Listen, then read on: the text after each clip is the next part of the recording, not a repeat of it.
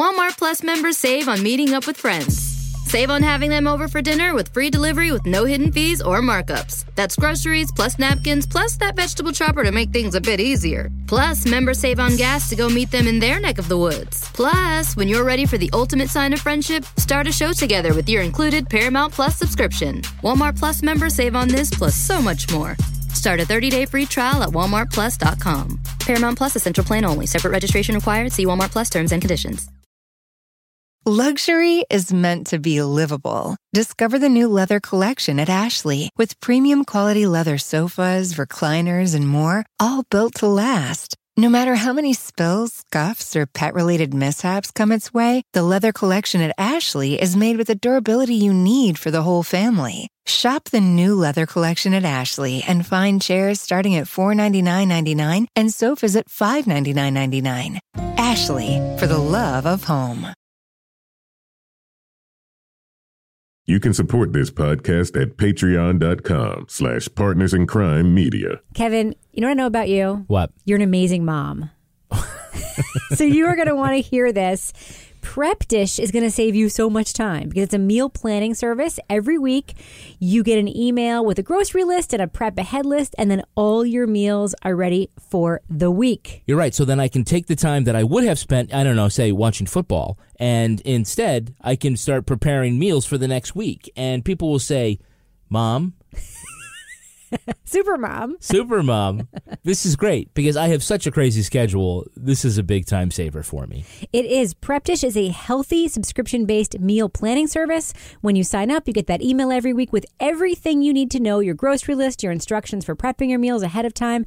After just like 1 or 2 or 3 hours of prep time on the weekend, all your meals are ready for the week. Remember that delicious lasagna we had where the noodles were actually zucchini? That was so good for me. It was good for you. And delicious. And it only took a few minutes because I had prepped everything in advance. Is that why they call it Prep Dish? That's why they call it Prep Dish. They're smart there. They are smart. So just for our listeners, Allison at Prep Dish, who is the chef nutritionist who plans all of these recipes, Allison is offering a special deal. Her name is True. Go to prepdish.com/stories for this deal. Again, that is prepdish.com/stories. And you'll get your first 2 weeks for free. It's a no-brainer. It's like having a personal meal planner, except it's cheap. You don't have to be rich to do it. And you get to be a supermom, right? Right. So go to prepdish.com/stories for this great deal. Save time, eat well. It's all good.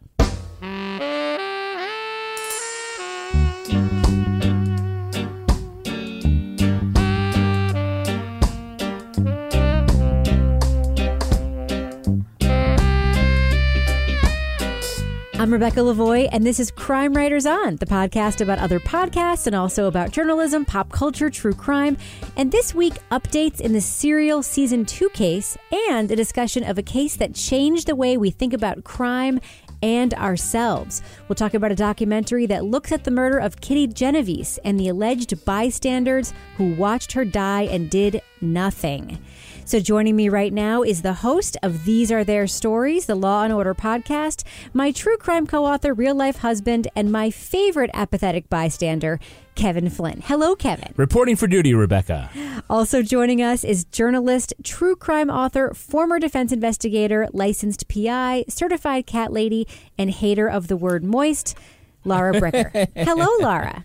Hello. Thanks to all my fellow haters out on Twitter who gave me some support this week.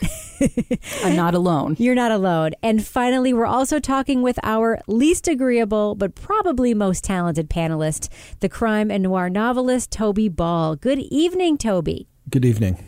Now, Toby, it's been a while, and we haven't asked you to do this, for like a month or so. But I think it's time. Have you been paying attention to any of the items that our listeners have purchased using the Amazon link at crimewriterson.com? I have not.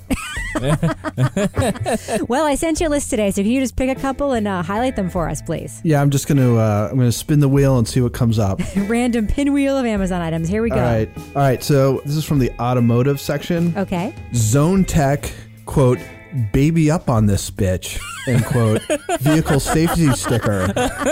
Wow. Premium quality, convenient, reflective, baby up on this bitch, vehicle safety funny sign. What is that keeping you safe from?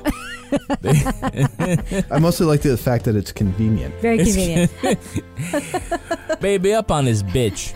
Antiviral herbal lip ointment for cold sore outbreak.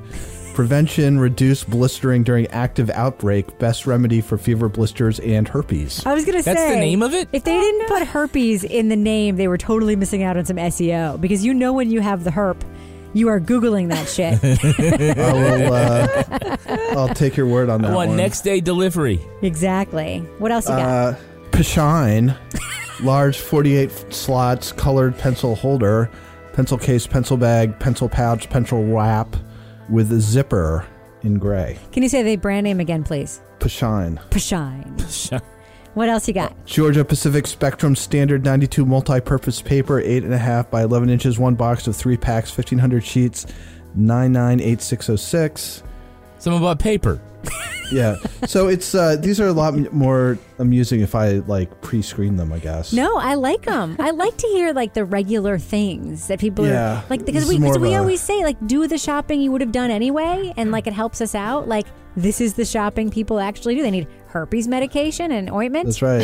And paper. You know what else they need, Rebecca? What? I suspect Kevin might have gotten this one. Dude wipes. Flushable wipes, unscented and naturally soothing dispenser pack. 48 count. Well, let me tell you, if he didn't get him, I think maybe he should. Valentine's Day is coming up, so... So I just want to thank our listeners who do use our Amazon link at crimewriterson.com. You can just go to our website, right-click on the link and bookmark it. And then all that stuff you buy, it goes like a little tiny piece of your purchase goes to support the podcast. It doesn't cost you anything extra. And man, it really does help us out. So thanks for that. And thanks, Toby, for spinning the wheel and picking a few items there. There's a lot of pressure this week. All right. Now, I want to talk about something that we got a lot of feedback about in last week's episode. I went on a little bit of a rant about women podcasters and women in audio and how we are often criticized for our speech patterns and our voices and so forth. And of course, then I went on to criticize the woman in a podcast for her delivery of the content. But that's a whole other topic of conversation. We got a lot of really nice positive feedback about that portion of our podcast. And we talked about that. And I just want to read a quick email. I feel like I read a lot of email directed at Toby and Kevin. So I'm just going to read a quick email that came in today directed at Laura and I, the ladies of Crime Writers On. All right. Toby and I will defend you if it's unfair. Rebecca and Laura, I wanted to thank you both for being intelligent, funny, strong women to look up to. You are both two of my favorite role models. Your appreciation for truth and fighting the man gives me hope. And that was signed Chelsea. What do you think about that, Kevin? I'm someone's a role model. Yeah, I think that person needs their head examined. I don't agree with that. I think Laura is certainly a role model. Yeah, no, I'm just joshing. You know, you guys are great. Joshing? I'm just joshing. Rebecca, you put this whole podcast together every week. I mean, that's awesome. I don't know. Well, we also got a thank you note from Kevin. You might recognize these names. We got 2 separate thank you notes from Hillary and Trevor. Do you know who those 2 people are? I think I do, yeah. They're some of our biggest fans. Yes, and the 4 of us made a surprise 6-minute long mini episode of Crime Writers On for our listener named Hillary, who wanted to give her brother Trevor a surprise Christmas gift. That's right. At Patreon, we'll just be your monkeys. We'll do whatever you want. There's a level for that. Yeah, she's a really, really loyal listener, and she just sent us a note, and we made them a little like custom episode for Christmas, and they were really, really appreciative of it, and I think it came out pretty great. So I just wanted to give a shout out to Hillary and Trevor. And then Laura, we've been getting a ton of email this week about a podcast that our listeners want to know if we're listening to, and I know you have been. Now, to be clear, this is a podcast that I have seen described as, and some of our listeners have described as, quote, rough. So can you just tell us a little bit about the podcast Gone at 21, which I know that you got into a little bit? I listened to it because we had been getting so much feedback on Twitter, and I had seen Amber Hunt, one of our friends out in Ohio, had written about it. So I decided to give it a try. And it's really unique because it's basically a private investigator, J. Ryan Green, who was hired to investigate an unsolved murder case of a young woman, Caitlin Markham, a 21-year-old college student who vanished in 2011 and Her remains weren't found until almost 2 years later, and it's still unsolved. So it's unique in that this guy, J. Ryan Green, comes right out of the gate and says, like, I'm not a journalist, I'm not a podcaster.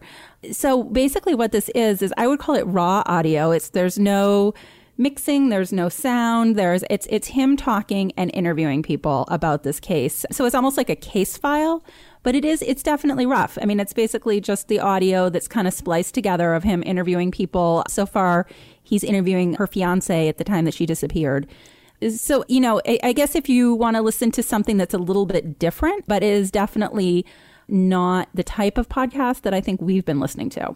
All right. Sounds like a thumb sideways for our listeners. If you're interested in something rough, check it out. If not, maybe skip it. Sideways seems generous. Yeah, sideways. Well, I mean, this is told from the perspective of a guy who's a private investigator. So if you want some inner workings of what he's doing, I would say give it a listen. And the episodes are short. It has that going for it. Now, Laura, you are a licensed private investigator. Would you ever have thought about documenting your work this way and putting it out for public consumption? Oh, I couldn't have. The work that I was doing had to be confidential. I would have been brought up on like ethical, And that was the thing I thought was interesting about this is that this is a cold case. And the fact that it's unsolved. I wouldn't call it cold. It's not an old case.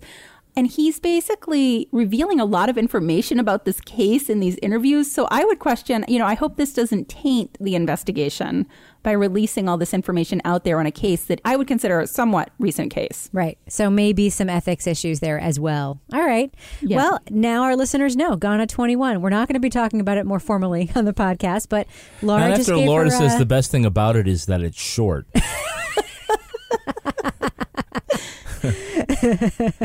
Yeah. Well, okay. Well, maybe our listeners can decide for themselves and let us know. How about that? Oh, they'll let us know. Mm-hmm.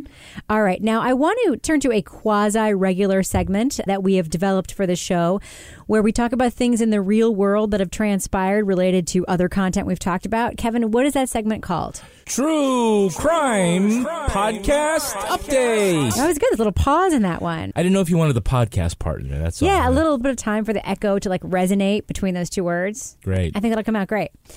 Well, there has been a new filing in a case related to Serial Season 2. That, of course, was the season all about Bo Bergdahl. And Bo Bergdahl's defense team has put this filing in related to something that we've talked about before on the show.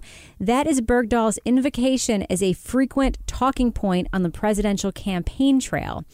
Now, normally, a little bit of transparency, what I do with True Crime Podcast Updates is I assign someone on the panel to look into it and then give the rest of us the rundown on what happened, what it means, what might happen in the future.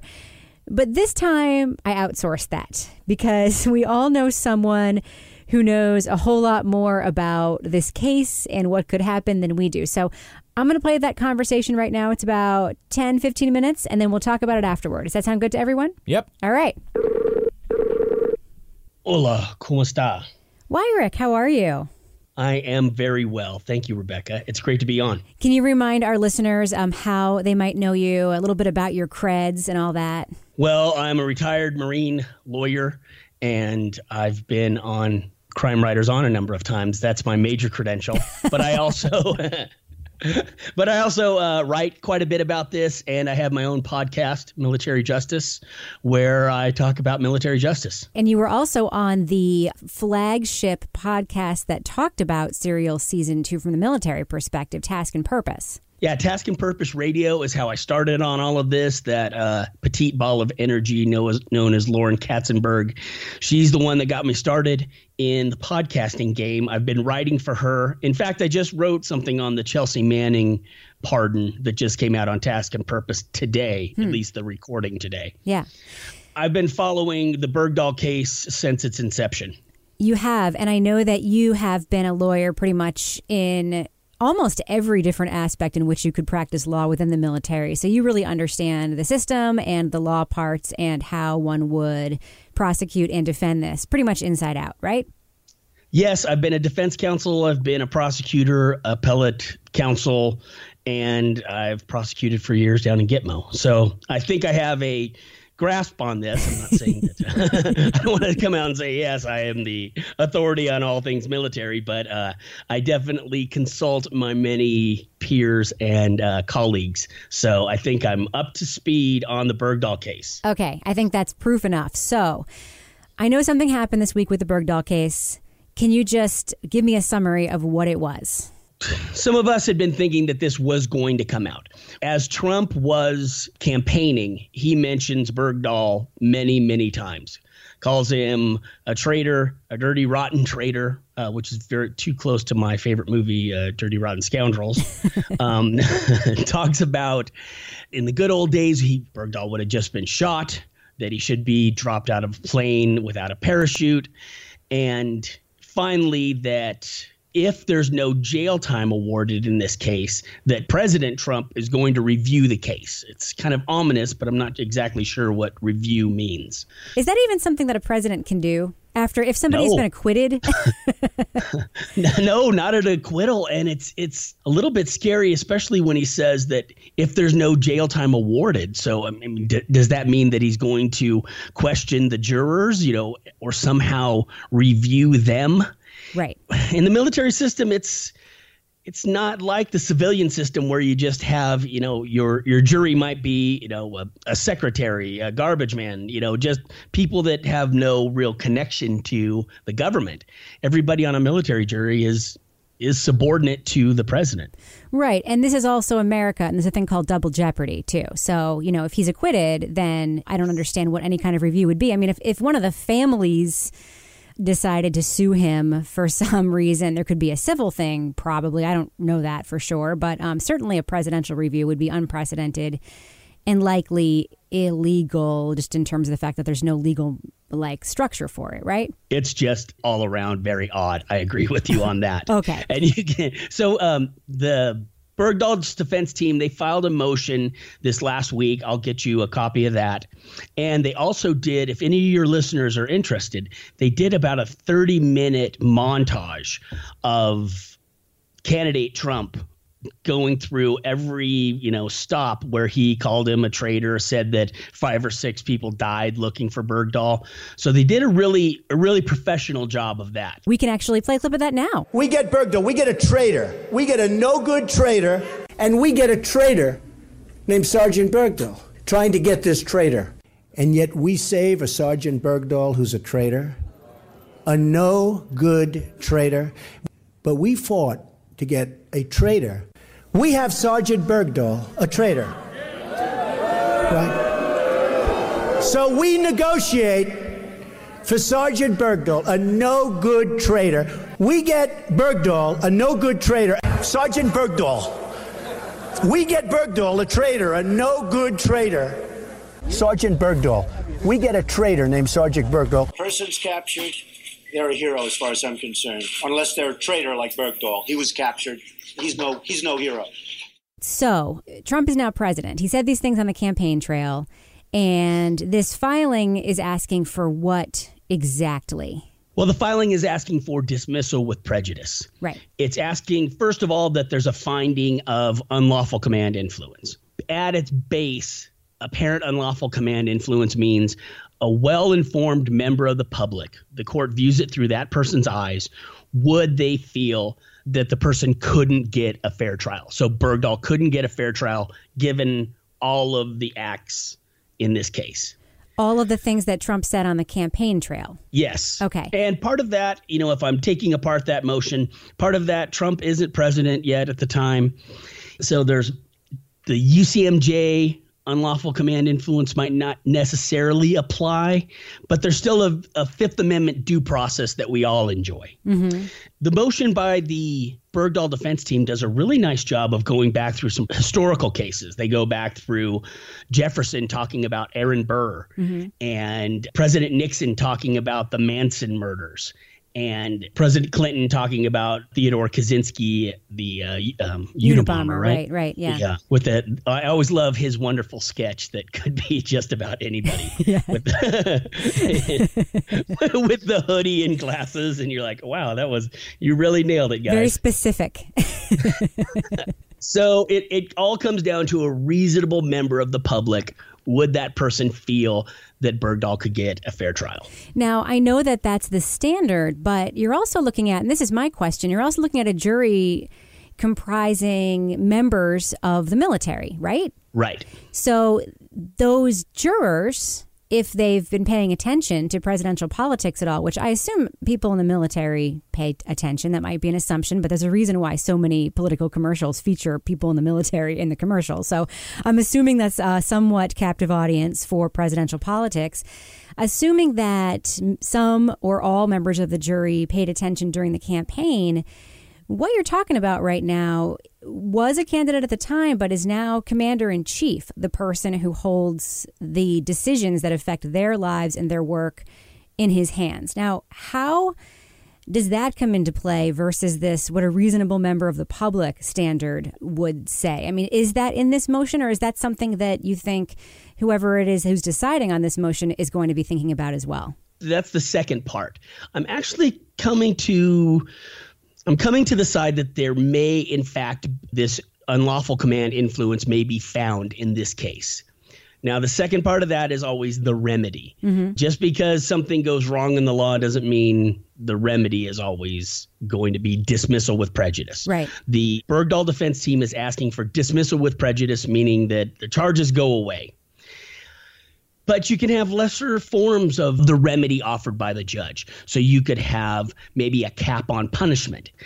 I could see something like that coming out of this, but I don't think at this point you would see dismissal with prejudice of all the charges. Why not? Why don't you think that we'll see that? It's just an extraordinary...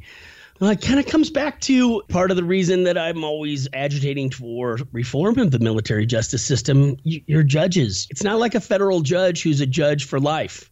The judge in this case, serves a term as judge, but then just becomes another judge advocate, another JAG in the Army, and is subject to moves and other pressures that...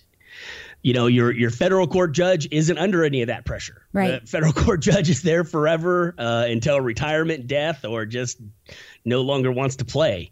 So what you're saying then is that the judge in this case may not be the one to plant a flag in. You did damage to this case, President Trump, so now we have to throw it out. That person, that human being, may not be the one to step up and make that statement. So there might be some other remedy that he could apply that wouldn't necessarily, for lack of a better word, piss off a guy who might tweet about it 5 minutes later.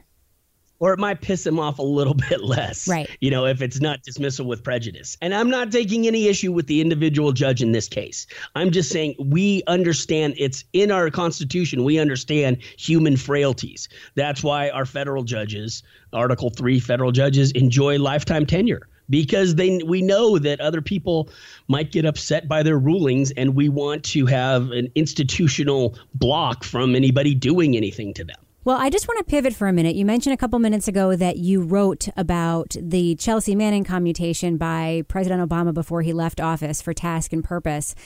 And I'm curious as to how people in the military community feel about that commutation. I know that there's, the facts, which are that Chelsea got a longer sentence than anybody convicted of an equivalent crime. I know that, there's a lot of habeas corpus issues, and I know there are also just like a lot of stress issues with Chelsea being in this all-male facility where she's being held, and I think there were a lot of factors that played into that commutation. And I think there was also the factor that public opinion perhaps has swayed toward some of the much maligned whistleblowers during the Obama administration. I think that the public generally sees Snowden differently, sees Manning differently, but most of us in the public are not in the military. We don't think about things like what a leak could mean in our day-to-day lives. And I'm wondering, what is the community of military people saying, thinking? I know it's not just one opinion, but what have you heard? I'll tell you what troubles me about this is that I've heard a lot of people, military and other commentators, former military commentators, being just outraged by the commuting Manning sentence. But on the same day, President Obama pardoned General Cartwright. General Cartwright was the general officer who pled guilty, a retired general, who pled guilty to leaking information about the Stuxnet virus. That was the virus that allegedly the U.S. and Israel used to shut down Iran's nuclear program. Mm-hmm. And the general had already pled guilty. He hadn't been sentenced yet, but he was completely pardoned. So a lot of this outrage about how good order and discipline and the military has been undermined by President Obama's actions in the Manning case, they're very silent about the same action in Cartwright's case. Mm-hmm. So it's unfortunate, but it kind of leads me to think that there's some other issues at hand, maybe that, Manning has been transitioning. Yep. And it's a lot easier to pick on the little guy or, right. The little person, junior in rank. And I find that pretty disturbing. What other things are you looking out for now that President Trump has taken office? I know that you've talked about on your podcast, General Mattis, but what other things are coming down the pike that you sort of are keeping an eye on that Trump may or may not do with regard to the military in his first days in office? Rebecca, I will tell you this. There's nothing that I can't imagine that might happen. So I am scanning the horizon right to left, up and down, because it's, I tried it in my case, I try to focus really on the military justice system as it exists from administration to administration, so I'm not as political, but just so many odd things occurred during this last presidential run. It's hard to know exactly what will happen. I mean, we've just seen the tweeting that, recognizes different governments that historically we hadn't recognized. There's a lot on the horizon, and we'll see how, especially these cabinet appointments you had, as we mentioned, General Mattis, General Kelly with Homeland Security. We'll see how they can provide what we'd call left and right lateral limits, see if they can kind of box in the president on some of these things. But I guarantee that I will be vocal when I see issues, and I'll be sure to ping you at Crime Writers On. Well, if any of them can fit into one of our true crime update segments, you be sure to do that. I will. And I do have one small war story for you. I was about 2011 or 12. Yeah, about 2011. I was flying down to Guantanamo Bay out of the D.C. area, and I was talking to the pilots. It was a very small Army aircraft, like a 5-seater. And just the day before, they had flown Manning from Quantico in the Northern Virginia area to the disciplinary barracks back in Kansas. Mm-hmm. And they said, like you had mentioned before, there's so many problems and suicide watch and, transitioning, that they said that the Marines were more than happy to hand off Manning. And that they said, okay, you're signing right now. We're out of here. That's your responsibility now. And wow. I think, like you said, I think that was part of the president's decision making in issuing that commutation. And 7 years is that's a stretch in the old pokey. Yeah. I would not want to do that. Weyrich, I can't thank you enough for coming on and explaining the latest in the Bergdahl case to us, giving us your very, very educated opinion, unlike ours, and filling us in also on the Manning case. It's been wonderful connecting with you. It's been great, and I will require some moose meat as payment for this. So I think one of your crime writers can hook me up with some extra moose meat. We'll send you Harry's razor. How about that? Thank you very much, Rebecca.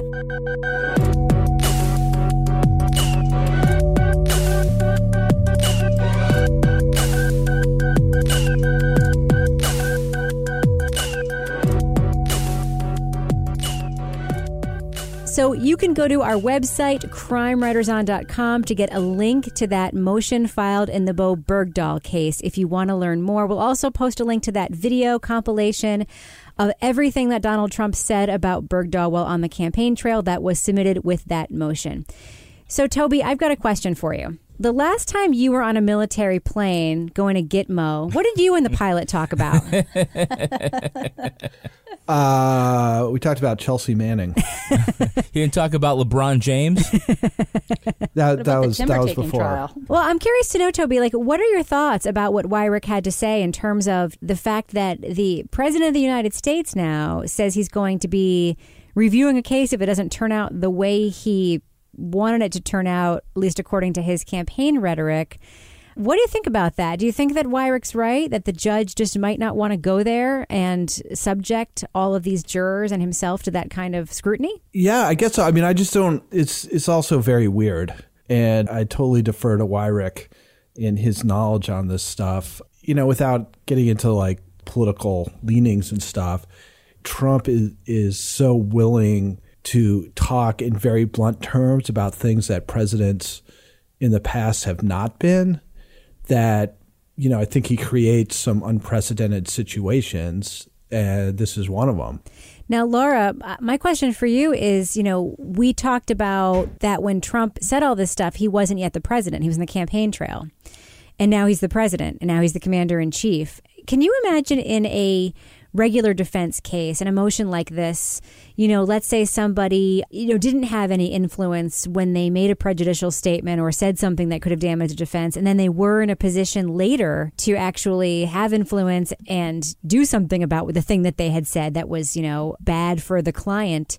I mean, do you think like in a civilian court situation, does it make a difference that he wasn't president at the time and that he is now? I think it would make a difference in a civilian court. I think if the person wasn't recused from being involved in the case in whatever influential way they were trying to be involved, it would be a huge appeal issue. It's just crazy to me. I don't want to get too much into it, but I don't think that something like this would fly in the regular court system. It's unfortunate the way that it's playing out in the military justice system, and I wish he'd gotten that pardon.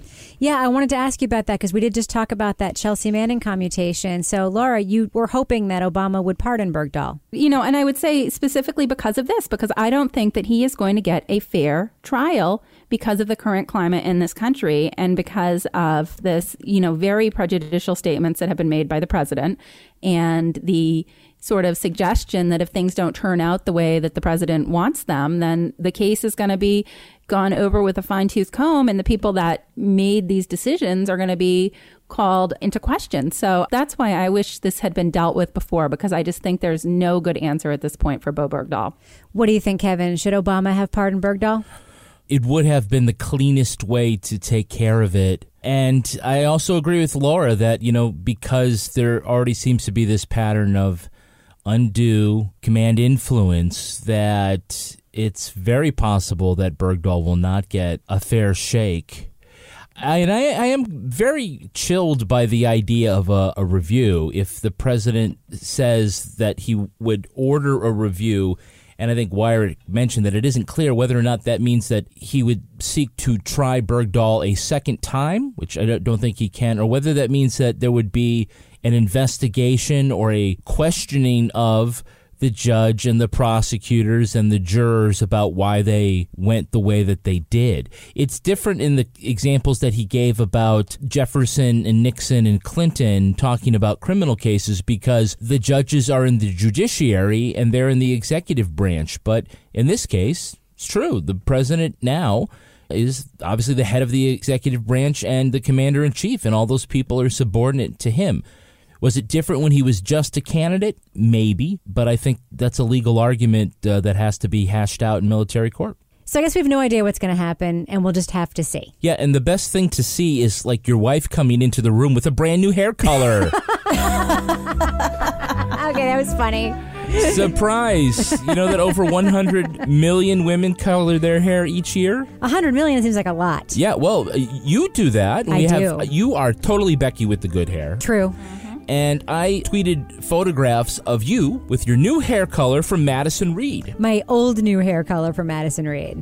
I'm just maintaining, Kevin. I'm not like going like blonde or anything. That's true, but you could, because Madison Reed has all sorts of different pigments that you can choose from, and they are the first ever hair color free of all sorts of yucky stuff like ammonia and parabens, gluten, and I don't even want to go... Resorcinol? Yeah, I mean, I think those are things like you would use to embalm a cat or something. Can I just say practically what that means? No. What it means practically... I'm sorry. I mean, yes, you can. Thank say you. That. What it means practically, for anybody who's ever colored their own hair or like been to a salon and had their hair colored, is that like after you're done, and this is me talking, I am actually talking about my own hair, it doesn't feel like you've colored your hair. Your hair actually feels better after you color it with this Madison Reed hair coloring. It's softer, it's shinier. It doesn't make a mess in your bathroom that's like impossible to clean up because it leaves like permanent stains everywhere. It doesn't feel fried from chemicals. It feels like you've had a natural shampoo and conditioner, and but the color is really color. good, and it lasts, and it doesn't take any longer than regular hair color takes. So I don't know how it works, but it's pretty great. I love it. Is this the one with argan oil? I think so. Toby. So remember, if you're looking for gorgeous hair color made with ingredients with integrity, go to madison-reed.com and take their easy color quiz to find your perfect shade. Get 10% off plus free shipping on your first color kit using promo code WRITERS. That's madison-reed.com and promo code WRITERS. Writers. You're going to love it. Satisfaction and compliments guaranteed. You know, I did get an email a couple weeks ago saying how annoying it was that I say the promo code at the same time you say it. What's your response? You remember the promo code. You remember the promo code? So thanks for joining me in that, Toby. I really appreciate it. No problem. Madison Reed, madison-reed.com. Use the promo code WRITERS. Yes. Right. You won't regret Writers. it. Your hair will be gorgeous and soft, and your bathroom will be nice and clean. My gosh, yeah, it can be a real mess. It cleans your bathroom?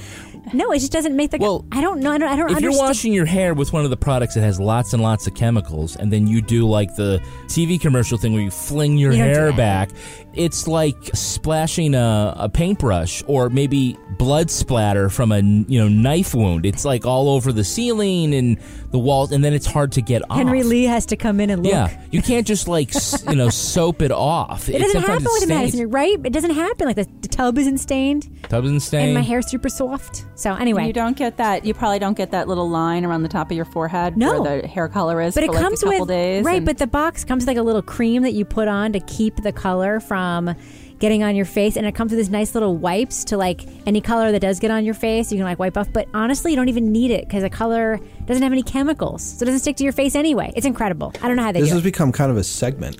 I'm sorry, I don't mean it to be because it is a commercial. But if you're looking for gorgeous hair color made with ingredients with integrity, go to madison-reed.com and take their easy color quiz and find your perfect shade. Get 10% off plus free shipping with your first color kit using promo code WRITERS. That's madison-reed.com and promo code WRITERS. All right. You're going to love it. Satisfaction and compliments guaranteed. All right, can we move on now? Of course, yeah. Kevin, I wish you wouldn't make the commercial so damn long. So now I want to talk about a very famous case and recommend or not to our listeners that they watch a film that was made about it. The documentary is called The Witness, and for our listeners who are interested in seeing it after hearing our review, you can get the film two ways. It's currently streaming on Netflix, and it's also available on demand as part of PBS's Independent Lens series. So if you want to watch it that way, you can get it by searching for Independent Lens on your on-demand menu, or you can go to the Independent Lens website, which has the full film up for viewing. But yeah, Netflix is a lot easier. So if you have Netflix, I would just recommend going to Netflix and searching for The Witness. So first, most people know about the case at the heart of this documentary. It's the 1964 murder of Kitty Genovese. And if that name isn't familiar to you, the story probably is. Genovese was a bar waitress in Kew Gardens, Queens. She was randomly stabbed by a stranger named Winston Mosley, who later told police he was just looking for a woman to kill. He then raped and robbed her after he returned to finish the job after walking away from her at one point. The detail that you've likely heard comes from the New York Times, which reported that 38 witnesses heard and saw some part of the attack, but didn't call the police and failed to intervene. Like a few Hallmark true crime tales, Kitty Genovese's murder became tied with some ideas we've all come to believe, that people in cities don't care about each other, and something called the so-called bystander effect. And as the movie shows, in this montage, this is a story that has become really popular in pop culture. Did they say why they just sat there doing nothing while that girl screamed for help? They all had the same answer. They didn't want to get involved. A young woman stabbed 14 times, then raped outside her building. While 40 of her neighbors turned up their TVs so they couldn't hear the screams. If you're a witness in one of these things, you know what you gotta do? Put on a shirt and tie, you gotta go down to court. So because of a little inconvenience, you don't want to get involved? Listen, let me explain something to you, huh? Shut up! This documentary, The Witness, does its best to turn what we think we know about Kitty Genovese's story on its head. So true crime fans, should you watch The Witness? Let's talk about it, and then you can decide. So the first thing I want to talk about is the protagonist in this documentary, Bill Genovese. Kitty Genovese's brother. Now, she has a lot of brothers, and they're all in the documentary. Kevin, can you just tell us a little bit about Bill? Yeah, Bill seems to be in his late 50s. Yeah, well, it's interesting because it looks like the first part, the filming began in 2004. They're making this for 10 or 12 years. Yeah, because they talk about the 40th anniversary and then the 50th anniversary of the 1964 crime. So it's been in production for a while. Bill is a Vietnam vet, and he lost both of his legs while fighting in country. And so he gets around in a wheelchair, but he is also pretty dogged in his determination to find out more about what happened to his sister. Surprisingly, most people knew more about the Kitty Genovese case than the family did because they didn't look into it. They were sort of shielded from it and didn't want to dig into it until Bill decides that he's going to try to investigate the central part of what we know about the crime, or what we think we know about the crime, that there were 38 people who saw the murder and the attack taking place and did nothing. So, Laura, what do you think about Bill when we first meet Bill and his pursuit of the truth here? As I'm watching this in the beginning, I didn't realize that he had such serious physical limitations. And all of a sudden I'm watching him going upstairs with his arms. It was pretty amazing. I mean, he's obviously a very determined person, and he's a very independent person. You can see, a few times people try to help him and he's like, nope. But it's interesting because he basically, as you're watching this, his entire life seems to have been shaped by this event that happened while he was a young man, in terms of the decisions that he made after that. Even the decision to go to Vietnam was because he didn't want to be like the people that he perceived didn't step up to help out when his sister needed help. So he was going to step up and help out.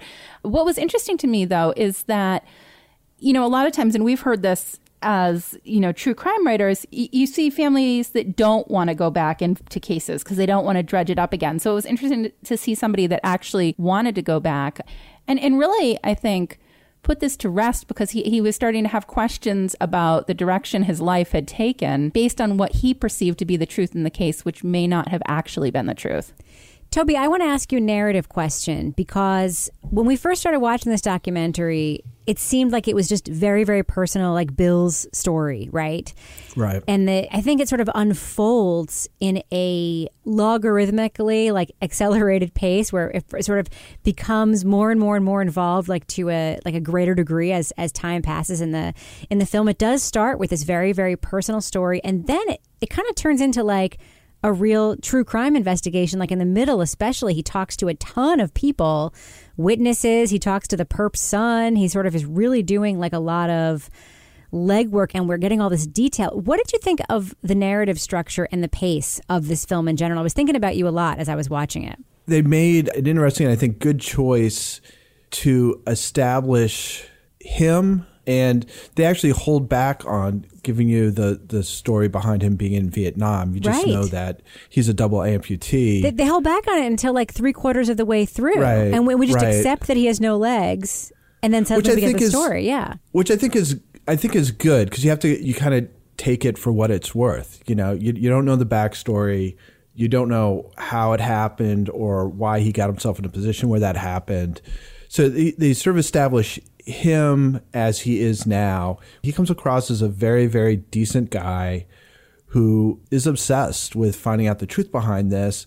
And in the pursuit of it, it seems fairly clear that there are members of his family who don't want him to do this, and it is bringing up things that they would rather not have brought up.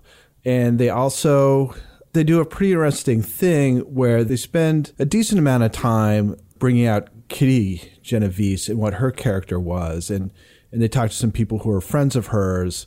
And you find out some things about her. And spoiler alert, one of the things is she was gay at the time, which people sort of hearteningly, it's just one of the things about her, in addition to her being sort of vivacious and extremely popular, but also with, she's involved in some seedy things. So they do a good job of setting up the two main personalities. And then once they're done with that, they kind of go into the investigation aspect of things. And then at the very end, you have this sort of strange cathartic moment. Yeah, that was very strange. It's very strange. The thing that kind of redeems it, I think, is that you see how affecting it is for him. Mm-hmm. Like, he sets this whole thing up, and you do get a chance to see him and how he's dealing with this. It's not a choice I would necessarily make, but by watching him, it makes a little more sense. It kind of comes full circle. It starts personal and it ends personal. Even if it's strange, it's personal. Kevin, that exposition about Kitty Genovese herself, we saw old footage of her. We saw high school photos of her. We had a lot of exposition. Now, I had heard that she was gay. I had heard that she was a bartender, or barmaid, as they used to call it. And I knew that she was murdered by somebody and that 38 people watched and didn't do anything. That was the extent of my knowledge. We saw this fuller picture of someone who basically looks like Audrey Hepburn, by the way, and her family. And she has a lot of extended family now because her brothers have all had a lot of kids, and a lot of them look just like her. What did you think of this personal portrait of this victim who's basically become a metaphor for something in our popular culture? I liked getting to know Kitty, and I think in some ways Bill was getting to know Kitty too, because he was young when she died. He was young, and she, right, he said, he saw her on weekends. She still liked to live in the city, and I think maybe because she had an affinity for the city, maybe because she was living a very alternative lifestyle for 1964, that she felt more comfortable there than in the Connecticut suburbs. I think what really sold it for me is that they had home movies of her. Mm-hmm. Yeah. So to see her kind of swagger, she had this devilish smile, and you definitely could see like the people with her, were hanging on her shoulders because they wanted to be around her. It gives a different view than just sort of the victim who was caught in a crime and suffered on top of suffering. That's what I really, really liked. That to me was the heart of the documentary in terms of that part of it. I mean, there's another heart that we'll talk about in a minute, but Kitty Genovese as a character, usually we do see in true crime stuff, our books included, I'm going to throw us under the bus here, a portrait of a victim that is all about making the audience care about the victim. And it often feels a little bit flat. Like, this is someone who was much beloved, and you list all the great things they were doing. Kitty Genovese worked in a bar, and one of her high school friends was like, I thought, what a waste, that she's like working in a bar. She could have done anything. And then you meet the guys in the bar. Yeah, the guys in the bar are great. And they talked about how she would lend them money. Or one of them, she went to the hospital with me when my wife was in labor with our kid. And it was such a complete picture of a human being, warts and all, that shouldn't have to be perfect for me to realize that it was a tremendous tragedy. What ended up happening to her. I want to ask you guys a quick question about how they did the narrative, the exposition in the documentary, because it was really unusual. What did you think of how they used illustrations to move along the narrative during some of the monologues that Bill would have when he was telling part of the story? I liked it. And I also liked how they kind of had the old pictures when they were talking about things that happened and where things were, and they would draw kind of over the old pictures to kind of illustrate thing. That was, I thought, very effective in kind of helping you understand what was happening. But the actual weird, the little animations, they reminded me of something from the 70s. Yeah. Didn't it? Yeah, it definitely was like a throwback. I liked it because, when you think about any kind of documentary and you have that voiceover, you have to cover it with some kind of video. And it could either be an actor... Ken Burnsing. Well, yeah, it could. We could take photographs of the photograph over and over again, or it'll be a bunch of drone shots flying over the junkyard, making a murderer, or reenactments. Like the Jinx. Yes, exactly. And this was one way of doing it, which I thought was both, and pardon the pun, but I think it illustrated very well all of the action and all of the emotion that each of those voiceovers were trying to convey. They definitely showed, the idea of where somebody walked and the distance from windows. The best one was probably the one with Kitty's lover when they're talking about her life. They have no video, just the audio. And so they used this illustrative form to visually activate her life. I like that choice.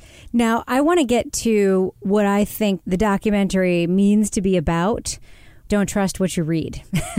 It's kind of what it's building toward the whole time. Bill is looking into this claim that was basically established by a New York Times story, which gave this number, 38 witnesses. At one point, he talks to a retired reporter for an old defunct newspaper called the New York Herald Tribune, who tells Bill that when he confronted the original Times reporter about some possible inconsistencies with that 38 number and all these witnesses not doing anything, he was told, let it go. It's a compelling story. Why are you trying to ruin it? It's a Liberty Valance thing. If the legend is better than the story, print the legend. Never let the truth get in the way of a good story. And then later we hear from the New York Times city editor, A.M. Rosenthal, who has since passed away, that he later wrote a book about the case called 38 Witnesses. He seems to think his coverage was worth it, that it was good, it did a service, because the 911 emergency response system was established, as a result of the Kitty Genovese case. Laura, the New York Times is sort of like the venerable paper of record for a lot of the great things that have happened with truth in journalism in the 20th century. What did you think when they were able to shine such a spotlight on basically what I guess would be called in this era the fake news of these 38 apathetic witnesses? Oh, don't use the word fake news. Well, this was just really interesting to me because I was like, is this just a generational thing? Because at that time, nobody questioned what the New York Times wrote because they were the New York Times. Even Mike Wallace, who, we all know from 60 Minutes, who was a radio reporter at the time, he admits he didn't even check the account when he did a story on it because he knew the reporter that wrote it for the New York Times and he just assumed it was all accurate. But what was interesting is how that one account went on. It led to like studies in, psychology about people and this bystander effect. And there's been college courses about it. And all of this was based on something that wasn't completely accurate.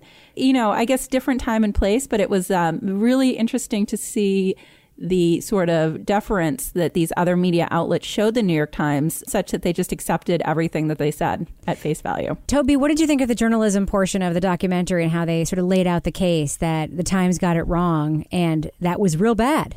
Yeah, I think what I found that I was thinking about a lot was sort of two things. It's like, why did this guy write the article that way? If you get beyond the, he thought it would sell more papers.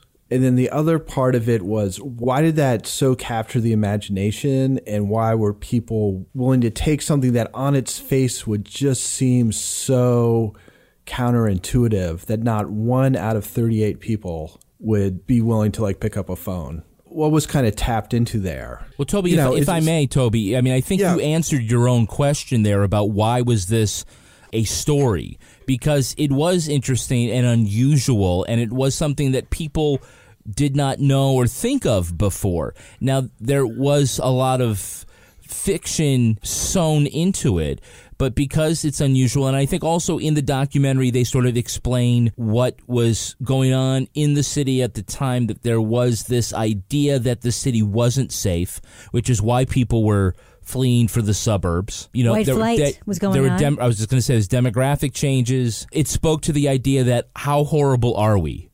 And it made people question whether or not they would do the same. Would they pick up the phone and call if they saw something? But, it comes down to the fact that 38 people didn't see her getting attacked. Several people heard screams. Several people misunderstood that to be a fight and not a murder rape.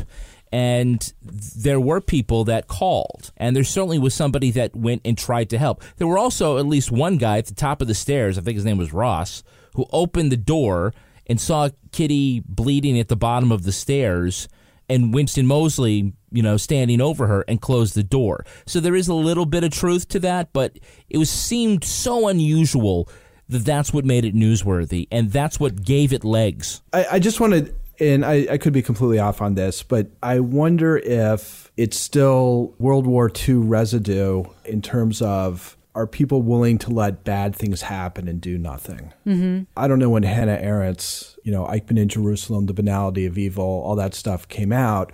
But it was a time when at least some people were thinking about, how did the rise of Adolf Hitler happen? How did the Holocaust occur? When good people do nothing, and I think that might have been part of what made it so affecting to people. It's not exactly analogous, but in a situation where people could have made a step to prevent something terrible from happening, 0 out of 38 people in this instance did, according to that article, obviously. One of the things that happens, just sort of moving along to Bill and his like investigative pursuits, is he talks to a ton of people. He talks to neighbors. He talks to, Kitty Genevieve's friends. He talks to people who prosecutors and defense attorneys. He talks to people who say that they called the police and the police said we've already been called, so they just hung up on them. He talks to the woman who says that Kitty Genovese like died in her arms, basically. He also makes a good faith effort to get in touch with the man who murdered his sister. And there's a very interesting part of the documentary where we learn more about that man, his frightening criminal past. And he doesn't end up talking to Winston Moseley, but he does end up talking to his son. Seemed to be either willfully or unwillfully ignorant of his father's actual record and what the crimes he actually committed. Well, it seemed everybody was. Yeah. Including Bill Genovese. Well, that's the question I wanted to ask you, Laura. This whole thing where families have no idea what happened to their family members. What's up with that? You mean at that time period, yes. or just in general? Just yeah. Well, that's, that was something that did strike me as I was watching this, because I was like, geez, now in the court system we have so much information, and if there's a murder victim's family, they're going to be meeting with the victim witness advocate or people from the prosecutor's office. They're going to be preparing them for anything they may hear in court. They're going to hear all these details in court, and it almost sounded like at this time that the family was sort of separate from the court proceedings in that they really didn't know anything about the case. So I didn't know if it was a generational thing or, what. Compared to now, it seemed like they were really in the dark. All right. So overall, Toby, I'm going to ask you to weigh in first. Do you think that our listeners should take 90 minutes of their lives and watch this documentary, The Witness, available on Netflix or on PBS's Independent Lens? What do you think? Yeah, I think yes. I mean, to be quite honest, was not really in the mood for this kind of thing when I watched it yesterday. And it very quickly drew me in, and I thought it was very strong. What do you think, Laura? Should our listeners watch The Witness? And if so, why? Yeah, I would watch it. It's because it's not your traditional, like what you would think of as a straightforward true crime documentary. There's a lot going on. And I think there's kind of a bigger question that is kind of at play in the whole story about, how your memory sort of shapes your perception of things, and how based on that, then, certain things become facts or narratives that you fit to what you remember or what you perceive. So there's some other questions at play that make it very interesting. And I love all the old footage that they have, all the old home movies of Kitty. I do too. I would give it a thumbs up. I would say for our listeners interested in watching a really great true crime thing, that's a one sit down piece of content. There's a lot going on in this documentary that I think you will find really interesting, and it covers a lot of the bases we talk about in this podcast. It talks about journalism, it talks about pop culture, it talks about a really interesting case that we think we all know. So I give it a yes. Kevin, what about you? Yeah, I also give it a yes. I think you should take some time and watch it because it is a case that we think we know about, but we really don't. It's interesting to watch Bill tear it apart. Not tear it apart. It's interesting to watch Bill peel back the layers and find something different each time. He's a sympathetic protagonist to watch him go through this and sort of come to terms. And I will say, the last scene, it's very controversial. I don't know whether or not that belongs. I'm torn, but you have to admit it's the kind of thing I think that the viewer ultimately wants to experience. So I'm a yes. All right. I think that we all agree. It's worth your time. Watch The Witness, the documentary. Get it on Netflix. It's a lot easier than the other way, but you can also get it on PBS Independent Lens. It's time to move on to my favorite part of this podcast, a little something I like to call the crime of the week. As we already discussed, some people got pardons and commutations from the outgoing President Obama, and some did not. At least one of them, though, really, really wanted to plead his case. Marcus Sanford Patman of Miami served time as an art thief. He stole a Picasso and a Chagall in 2009, worth hundreds of thousands of dollars. He said he graduated from petty crime to art theft because he wanted a fancier lifestyle. So did his lawyer. It's a good reason as any. Patman was hoping he'd get a pardon for these crimes, so he decided he would go to Washington before the new administration took over and plead his case. Only two problems with his plan. One is that he was planning to go to speak to Attorney General Eric Holder, who left that job 2 years ago. Oh. And the bigger problem was that he stole a car to make the 1,000-mile trip to the Capitol. Oh.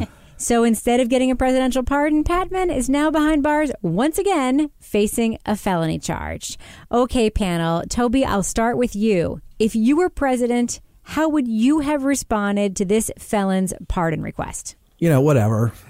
Yeah, you can have a pardon. I'm out of here. Senioritis. Yes, he showed some pluck. What about you, Laura? How would you have responded to this particular pardon request if you were the outgoing president of the United States? I want to know what kind of car he stole to get there, first of all. Mm-hmm. If it fit his fancier lifestyle. I think it was a VW. New or really? Was it one of those diesel ones with the bad engine situation? I don't. Herbie the Love Bug?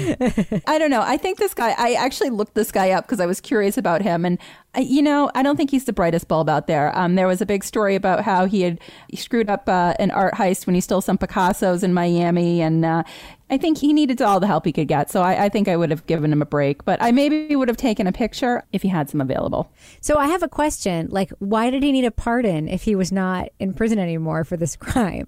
Well, a pardon... He wants to start new. It expunges your record completely. I don't know. Yeah, so that means that he probably can't, as a felon, he probably can't vote. I would have... maybe... Carry a firearm and other things like that. I think I agree with Laura. I would have given him some style points and maybe been like, sure, whatever. If he had an El Camino, perhaps. But if he came up in a Toyota Corolla, no frickin' way. This guy's not getting a pardon. What about you, Kevin? I would have pardoned him for the art theft, but I would have opened up an investigation into whether or not he got jail time for the car theft. All right. It sounds like you have something in common with our new president of the United States, perhaps, in the way you would have handled this. Probably. All right. We should probably wrap it up on that note. But before we do, Laura Bricker, very important question for you. Is there a cat of the week that you'd like to share with us? There is. There is. Time for the cat of the week. This week, it is Airy, age 17, also known as Air Bear. But Air Bear has been having some health problems, according to her Aunt Alicia. So we're sending Air Bear some well wishes for a speedy recovery, and hopefully she doesn't have cat herpes or something like that. Oh, wow. Laura, didn't we get a submission for a cat of the week that was recently deceased? No, that was last week's cat who did die. This cat is on the brink of death. So we're hoping to bring Air Bear back to life. Can we get some healthy cats next time, too? This segment is starting really maudlin. It was started really fun. Well, this lady Alicia sent this long email about the cat. So, I felt like I had to put some effort into kind of, sending good vibes this cat's way. All right. Good vibes, Alicia. Thank you. Good vibes. Good vibes. You're still allergic to cats, though, right, Kevin? I still am allergic to cats. All right. So, Laura Bricker, if our listeners want to follow you online, perhaps send you a note, how can they find you on Twitter? At Laura Bricker. And Toby Ball, if our listeners would like to communicate with you about your laissez-faire style of pardoning people as President of the United States, how can they reach you? At Badlands National Park. You rebel, you. Kevin Flynn, how can our listeners follow you online? I'm still at Kevin P. Flynn. And if you want to tweet to me or follow me on Instagram, you can find me at Reb Lavoie. Our show is also on Twitter at Crime Writers On, and you can always send us an email at crimewriterson@gmail.com. Don't forget to head over to our website where you can sign up for our newsletter and buy stuff using our Amazon link. Regular stuff like paper and dog food. Before you close your podcast app, please leave us an iTunes review. It makes a difference. And check out These Are Their Stories, the Law and Order podcast. Our handsome line producer is Henry Lavoie. Our theme music was performed by the New York Ska Jazz Ensemble and used with their permission. This show was recorded in Square Egg Studio at Partners in Crime Media, a.k.a. The Closet in Our Basement, formerly known as Studio C. On behalf of all the crime writers, thanks so much for listening. We will catch you later. Later.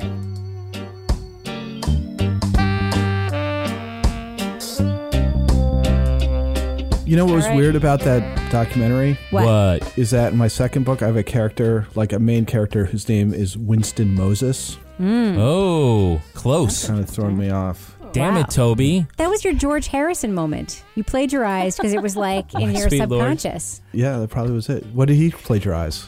My Sweet Lord. From what? He's So Fine. Oh, really? Yeah, it was an unintentional. It came from a dream, but he still had to like give back all the money. It's kind of like Ed Sheridan ripping off Tom Petty. Stay with me. All right, goodbye. I won't back down. Led Zeppelin in Spirit. Yeah. Oh yeah. Well, I think that was a straight up plagiarism. Yeah, that was almost like I don't note hear it. for note. That was my opinion. You don't hear it? I don't hear it. He doesn't hear it. I don't hear it. It's almost note for note. Oh my God. I don't hear it. Someday I will play for you like the beginning of one of those, and you'll have to identify which one it is. Like the Pepsi challenge. Yes. You don't hear it. I don't know. I heard. Oh, Kevin. That's the crime. It's literally the same. No, it's not literally the same. Toby, I am barely misusing the word literally right now. Yeah, you're not quite using it correctly, but it's not that bad. Yeah, well, the first time I listened to it, I was like, because like the whole thing with the verve, I was like, really? I don't really hear that. I don't hear the verve. I don't hear that one. Yeah. And then I started playing this. I was like, holy shit! It's the beginning of Stairway to Heaven. It sounds like a high school student who doesn't quite have the chords right, but is playing Stairway to Heaven. Right. It's like some YouTube kid. Jeez. All right. Talk to you guys later. Bye. Bye. Adios. Bye, guys.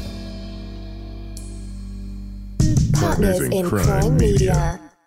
Luxury is meant to be livable. Discover the new leather collection at Ashley with premium quality leather sofas, recliners, and more, all built to last. No matter how many spills, scuffs, or pet-related mishaps come its way, the leather collection at Ashley is made with the durability you need for the whole family. Shop the new leather collection at Ashley and find chairs starting at $499.99 and sofas at $599.99. Ashley, for the love of home.